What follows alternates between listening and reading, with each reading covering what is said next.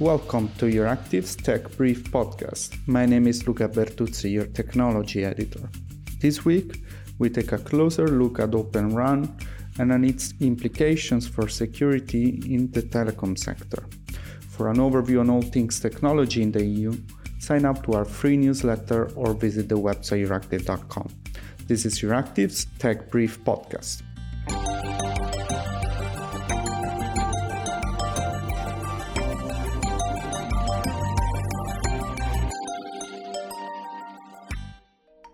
Today's edition is powered by Mozilla. Mozilla's Internet Health Report dives into the use of artificial intelligence in surveillance, labor, healthcare, geospatial data, and disinformation in social media. Also, it's a podcast. Hear from the people shaping a more equitable AI future. Go to 2022.internethealthreport.org. Today, I'm joined by John Baker, Senior Vice President for Business Development at Mavenir, and Ozuk Lee Makiyama, Director of the European Center for International Political Economy. Hello, both. Good afternoon. Hello, Luca. So, let's start with you, Ozuk. We are seeing increasing geopolitical tensions with Russia and China, which have highlighted the risk of cybersecurity threats and industrial espionage. For the telecom sector, a hot issue has been in terms of physical equipment related to telecom towers. Can you give us an overview on this hot topic? Sure. And first of all, thank you so much for having us too. I really look forward to the discussion, and it's a very timely one, I think.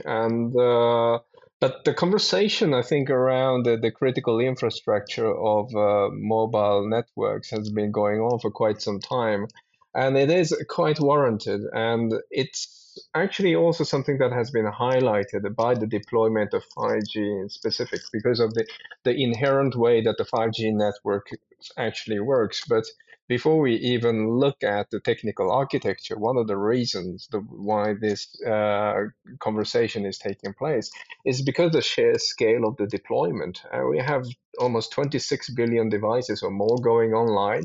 Everything from vehicles to household appliances and also personal devices, which will, of course, carry a lot more information. And it's not just about the amount of data, but also the strategic and the commercial value of the data and its application that goes through the mobile networks is unprecedented. And it goes without saying that if you have a 5G network, which is going to be the critical infrastructure that underpins perhaps all other types of critical infrastructures and societal functions, it's going to be extremely important to make sure that these networks are secure and not just from disruption, but also from against the cyber theft and other kind of illicit activities. And we have already actually seen how these measures are on the rise. And we have already dozens of advanced persistent threat groups, APT groups, as we call them, that are specifically targeting Europe. And more often than not, it is actually about commercial information, and it's actually about cyber espionage with clearly commercial interests from emerging markets very often. And which basically shows that this is a real societal problem. And if you compare the 5G networks versus the 4G, one of the reasons why this debate has been highlighted, I think, is because of the inherent architecture of the 5G, which is more decentralized. A lot of the processing that takes place under the core functionality that used to take place in the core networks, which is in the central part and often better protected and provided by better vetted suppliers, has been moved out to the RAN, the radio access network, which is also the significant part of the cost of deploying a network. And if you have those network functions performed at the edge, then you will also see that it's important to make sure that the vendors of the RAN is they are trusted. And I think the fundamental problem that I hope that John will agree with me is that trust is one of those factors cannot be tested through technical measures.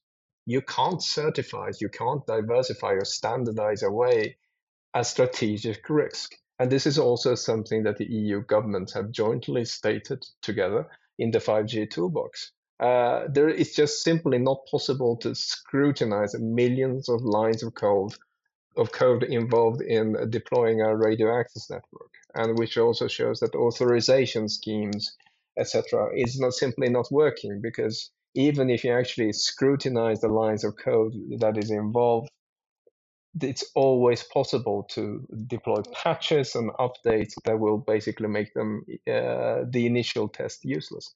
So the only choice we actually have is actually to trust the vendors that we are working with, that they are not actually under influence of either state actors or non-state actors who are adversary to a common interest and our society as a whole. And I think that perhaps very, very briefly, although it was a very long answer, basically captures up why we are seeing these tensions around the radio access network today, which we didn't do 10 years ago. Several elements from what Ösuk just said, but John, it seems quite obvious that the more digitalized the economy, the more will be the surface for attacks, for cybercrime and industrial espionage, and the telecom sector is sort of at the forefront of that. At Mavenir, you've been working on a white paper on how to make the telecom sector more secured and resilient in the future. What is the argument that you're making? As you say, we've just published a new white paper about the security of networks, and this is really sort of focused around the total security of wireless networks, which includes the supply chain. As was previously mentioned, there's been a lot of discussion about surface threats and the architecture of the network. Well, I think it's fair to say that, first off, security is a day-to-day issue. It's not an issue that's specifically around a specific architecture or a specific solution. I think all suppliers are moving to some form of virtualized platform, whether it be to open interfaces or whether it be to closed interfaces. The real issue at hand, and has been really sort of demonstrated by what we call the rip and replace in the United States, where operators are having to remove untrusted suppliers, is that the only way to replace an element in a network is actually to completely rip out the network and start again, which for these critical networks is not an ideal solution for managing security and deficiencies in supply chain, etc., as we go forward. So, the essence of the paper is about the fact that, security, really needs to be built on a zero trust basis. It needs to start from the very beginning of the design and carry through to the actual implementation in the network, and, with the ability to ensure that no single vendor can lock a country or an operator to a single choice of vendor's product. And essentially that's what we're seeing now, that the majority of the networks that are deployed on a global basis are actually insecure from a supply chain perspective. The consolidation of the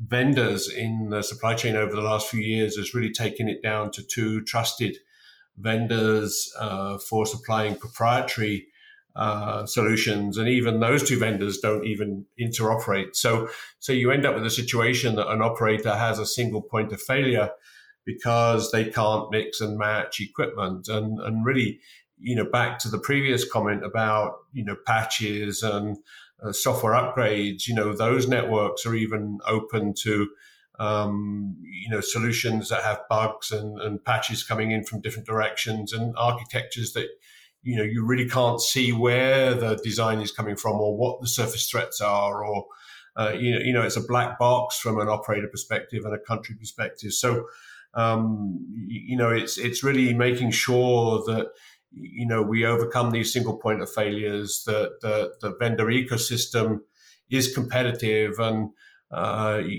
industry is allowed to innovate as well and get the best for the country and the operator, and not being locked down by a single point of failure or a single choice from a supplier perspective. So that's really the essence of it. As I say, security is a day-to-day issue, and it's built on zero trust principles. And just to make things a bit more explicit, what John is referring to as the telecom providers are Ericsson and Nokia, and this nicely links up to this discussion about Open RAN, which has been quite vivid in the past years. I would say that it has picked up ever since the sanctions against Huawei, because, of course, when you exclude a vendor from the market, then there might be some issues related to supply. So also giving you a chance to react to what John just said. We are seeing arguments from telecom providers like Mavenir that opening up the architecture via Open RAN also increases security. What do you make of this argument? Well, first of all, I will start by saying that Open RAN is perhaps one of the most interesting concepts that we have seen on the market, perhaps maybe in the last decade. By combining AI, virtualization, and using software and commercial on-the-shelf products to produce a RAN solution is really, really interesting. But I think we need to be very careful here about the question about vendor diversity. And the fact is that, yes, we do need more choice on the market. That is absolutely clear.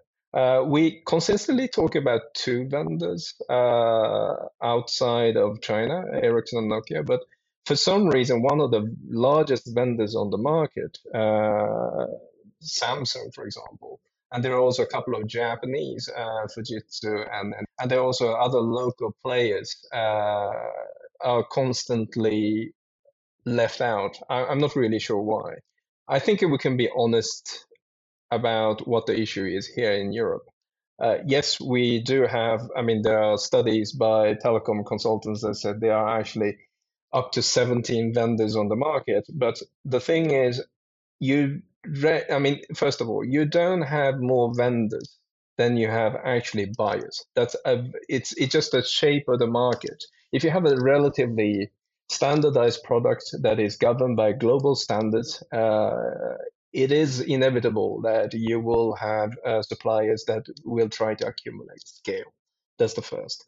But also, when it comes to the vendor diversity question, I'm not really sure you can say diversity equals increased supply chain security. It's just the fact that, vendor diversity is not necessarily a function for security. We can say, for example, for a number of reasons, we are talking about geopolitical risk before, but also the fact that we've seen open source software, which is a perfect example of insecure interfaces and the vulnerabilities that have been introduced to the system. Open source can be secured, it must be secured, but you can't really put an equal sentence by saying that, yes, just because it's open and it's because we have more diversity, does not necessarily entail that we have a better supply chain security. It's just not how security works.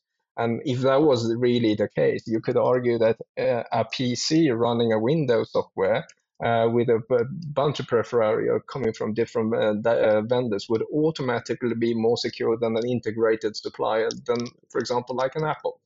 That's really not how the technology works.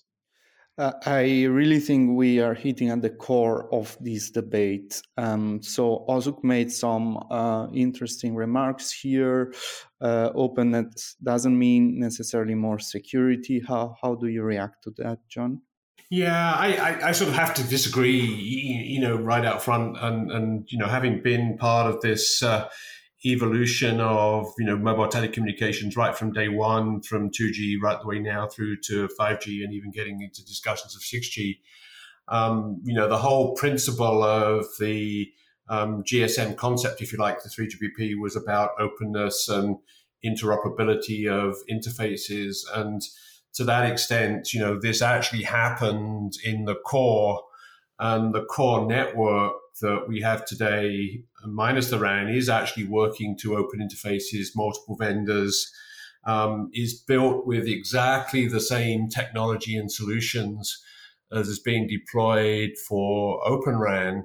Yet, the core ecosystem thrives by competition and innovation with a whole group of vendors that essentially, place a bet and compete, and operators can make a choice. Yet, as soon as we take that technology and the same principles to the RAN, everybody, throws their arms up in terms of market protection and, all these different challenges that are perceived to be out there. Now, clearly, openness does actually give a layer of security, because you can actually take a specification, you can actually see what's going on in a product. And as I said earlier, what happened in the US, the fact that you couldn't replace a radio from one manufacturer to another manufacturer,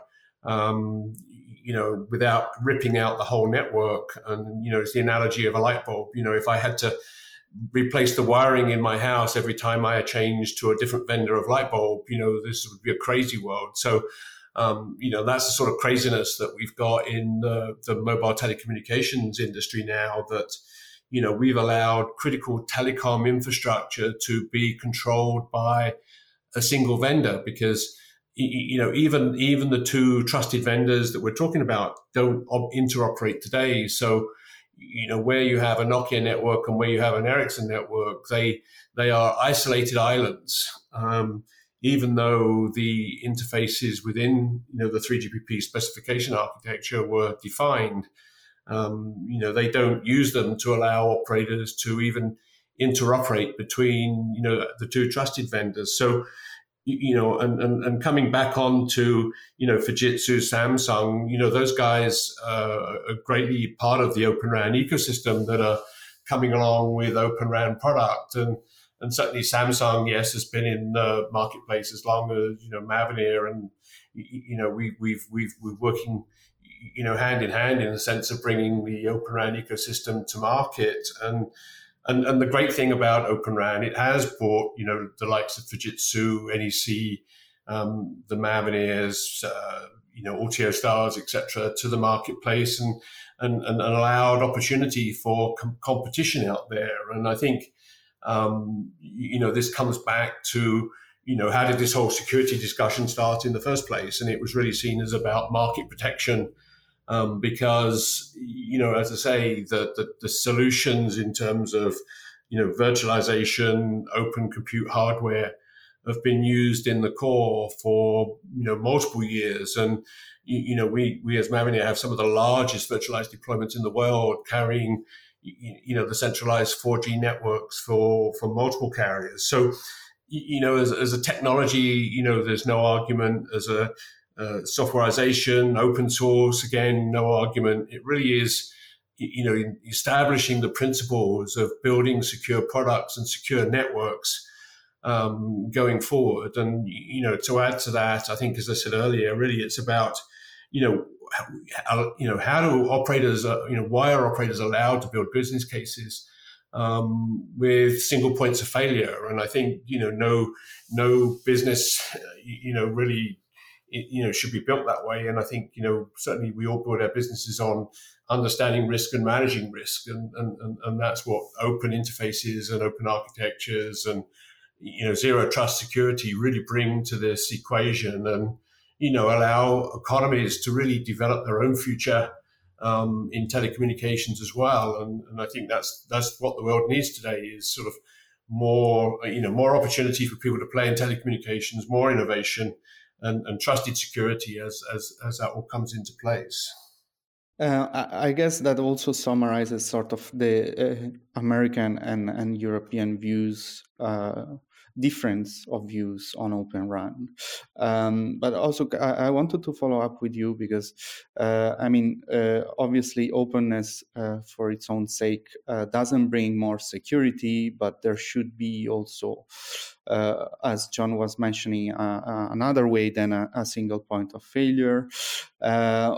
Another reason why many people in the sector say that Open RAN is sort of inevitable is because they point to the fact that legacy operators like Nokia, Ericsson, or maybe other Asian operators that you were mentioning, will they be able on their own to supply 5G, the equipment necessary for the full 5G rollout, which has still not really picked up the pace worldwide? I would contradict you slightly, because most of the contracts already signed. So the deployment plan's already there. 3GPP releases for standalone 5G rollout has already been specified. And so, yes, the products are there. And in a sense, I think the O-RAN product, I distinguish between Open RAN and O-RAN, and Open RAN being the technology or the concept, if you like, and O-RAN being the consortium that is developing its own specification, its own product, and its own open source software. One of the problems, I think, perhaps, is that the O-RAN products are actually not ready on time. And I really wish, and I really believe that it is going to be the future. And I really think that O-RAN consortium is going to be one of the really interesting players to look forward to. But unfortunately, they didn't sync up properly with the timing of the deployment of the networks around the world. And hopefully, in perhaps some parts of the developing world as well as the developing, you will see some O-RAN networks coming out. And but one of the key problems here, I think, and we have to come back to this question again from the last question, which is that we can't really conflate open interfaces as secure interfaces. We can't basically put open as the same as increase supply chain security. And over and again, you refer to US agency, John, and NSA has explicitly stated themselves that the traditional RAN is inherently single vendor, yes, but Open RAN architecture will introduce more complexity due to the number of vendors and disaggregation of the traditional network functions. And we see that also in critical vulnerabilities that we have seen in open source software. I'm not saying that open is less secure. I'm just saying that you cannot assume that because something is open, it is going to be secure. And that's a very, very important point. Let me jump in here and clear up a few misconceptions, because one is the O-RAN Alliance is about producing specifications. It's not about producing products. Open RAN is, yes, definitely about vendor diversity and interoperability. Essentially are based around the O-RAN Alliance specifications. Now, back to the initial comment, 5G. 5G non-standalone certainly has moved ahead, but in terms of 5G standalone networks, which are essentially cannot be vendor locked, I think there's probably about six plus of those in the world. 5G standalone networks are really lagging behind, 5G non-standalone, and so the 5G market is really very much in transition and moving forward. O-RAN Alliance is not about building open software and open solutions. And I think, then to follow on about the security issues. With the solutions we have today, who knows what's going on? Who knows who's tapping what in what network? Because there are no specifications for the RAN interface that are public, so nobody can really see what's going on. And I think that's part of the debate. Everybody sort of focuses on the future, but nobody really focuses on what we have today. And, the essence of all of what we're talking about is all within the same 3GPP specification. All that happened with Open RAN is really the front haul interface, which was kept proprietary in 3GPP, was made as an open interface with a different, effectively a fully defined way of doing it, which, the two vendors we talk about actually participated in. So, so all we did is clean up a piece of the specification. Everything still works together as 3GPP defined it. And, by doing that, you open up the boxes to become separable, and they can be tested from a security perspective, and they can be interchanged. Now, the comments about availability of 3GPP Open RAN products, again, product is now in the marketplace. Yes, certainly it takes more than, it takes 9 months to have the baby, as they say, because, product has to be designed, developed, put into production. But networks are being deployed, Open RAN networks are being deployed in scale, as we speak. And, this really comes down now to operators making the choices as they transition, and, the market really behaving on open market principles and not being manipulated and not being, removing some of these vendor locks. So I think, the future is open. I think the future of openness and softwareization is happening, even if it's got proprietary interfaces. So, proprietary interfaces or open interfaces, security is still going to be the number one issue for all vendors, and, needs to be designed, and products need to be designed and tested on basic principles. So, Open RAN is not about picking winners and losers. It's about, just leveling the playing field for everybody to compete in a global marketplace, and, creating job opportunities, whether it be,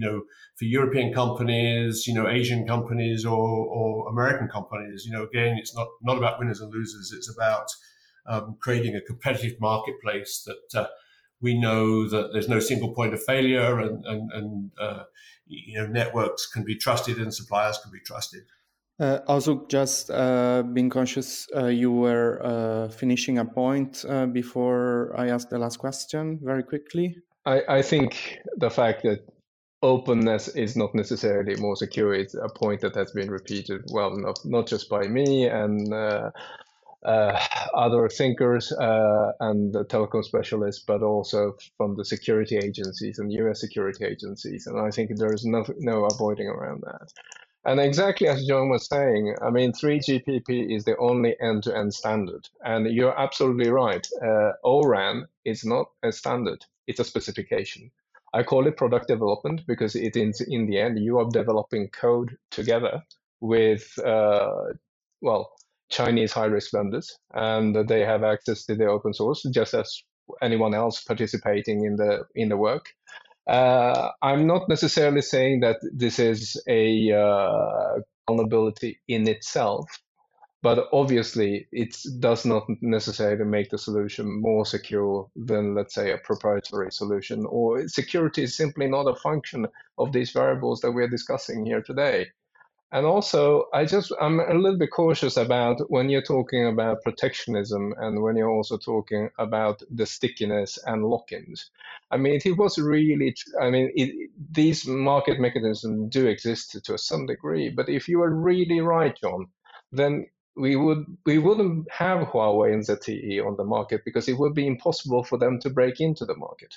And knowing how the IPR structures and the cross-licensing work in this field, it is probably one of the easiest markets to enter because you don't actually have to pay any upfront cost in terms of, for example, licensing until you actually have made a sale.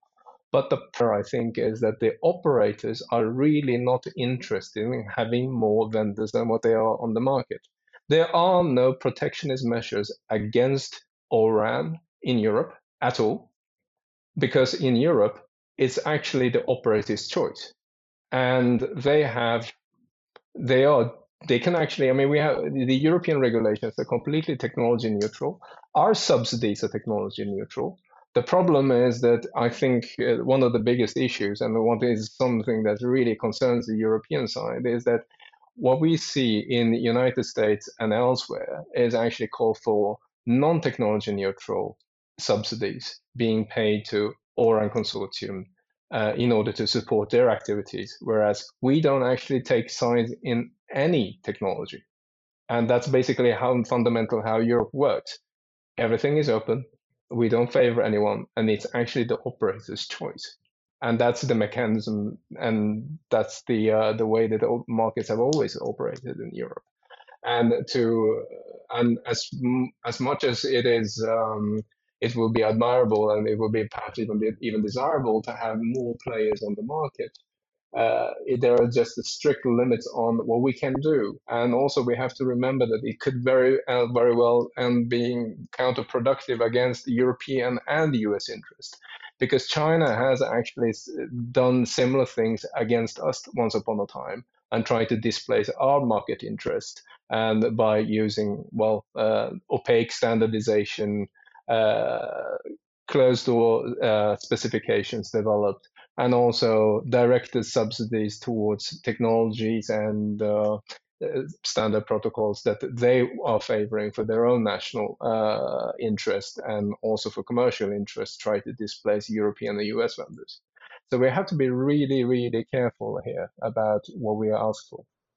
Yeah, I think just following on from that, I there were a lot of inaccuracies in stuff you just said, and it'll take another hour to sort of debate some of that. But essentially there is no bias from the US marketplace, and to that extent, the two vendors that we talk about have pretty much the majority of the US marketplace. So clearly there is no bias in any of that. And I also want to make it very clear that standardization, whether it be ORAN Alliance or 3GPP, has Chinese vendors in it, irrespective. So again, there's no differentiation of Chinese companies in any of these. I think you know very well, John, because I mean, this is one of the most important points. 3GPP doesn't actually develop any product or lines of code together. Whereas neither does the ORAN Alliance.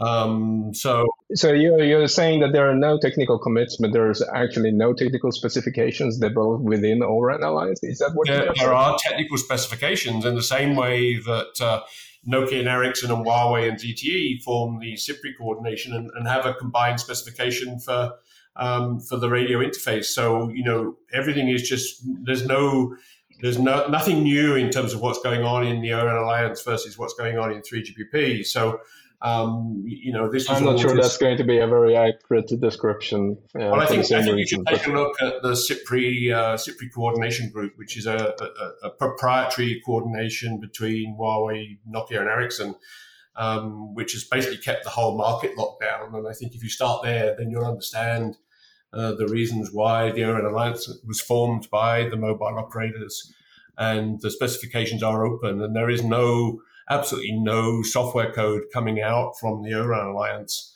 There are specifications that are developed in the same way that Huawei leads some of the groups within 3GPP. And from a Mavenir perspective, we fully support,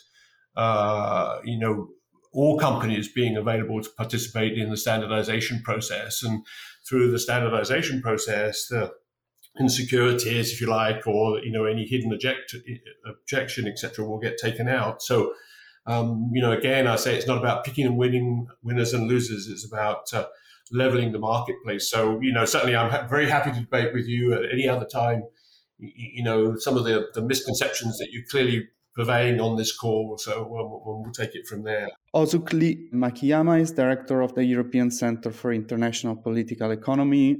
John Baker is Senior Vice President for Business Development at Mavenir. Thank you both.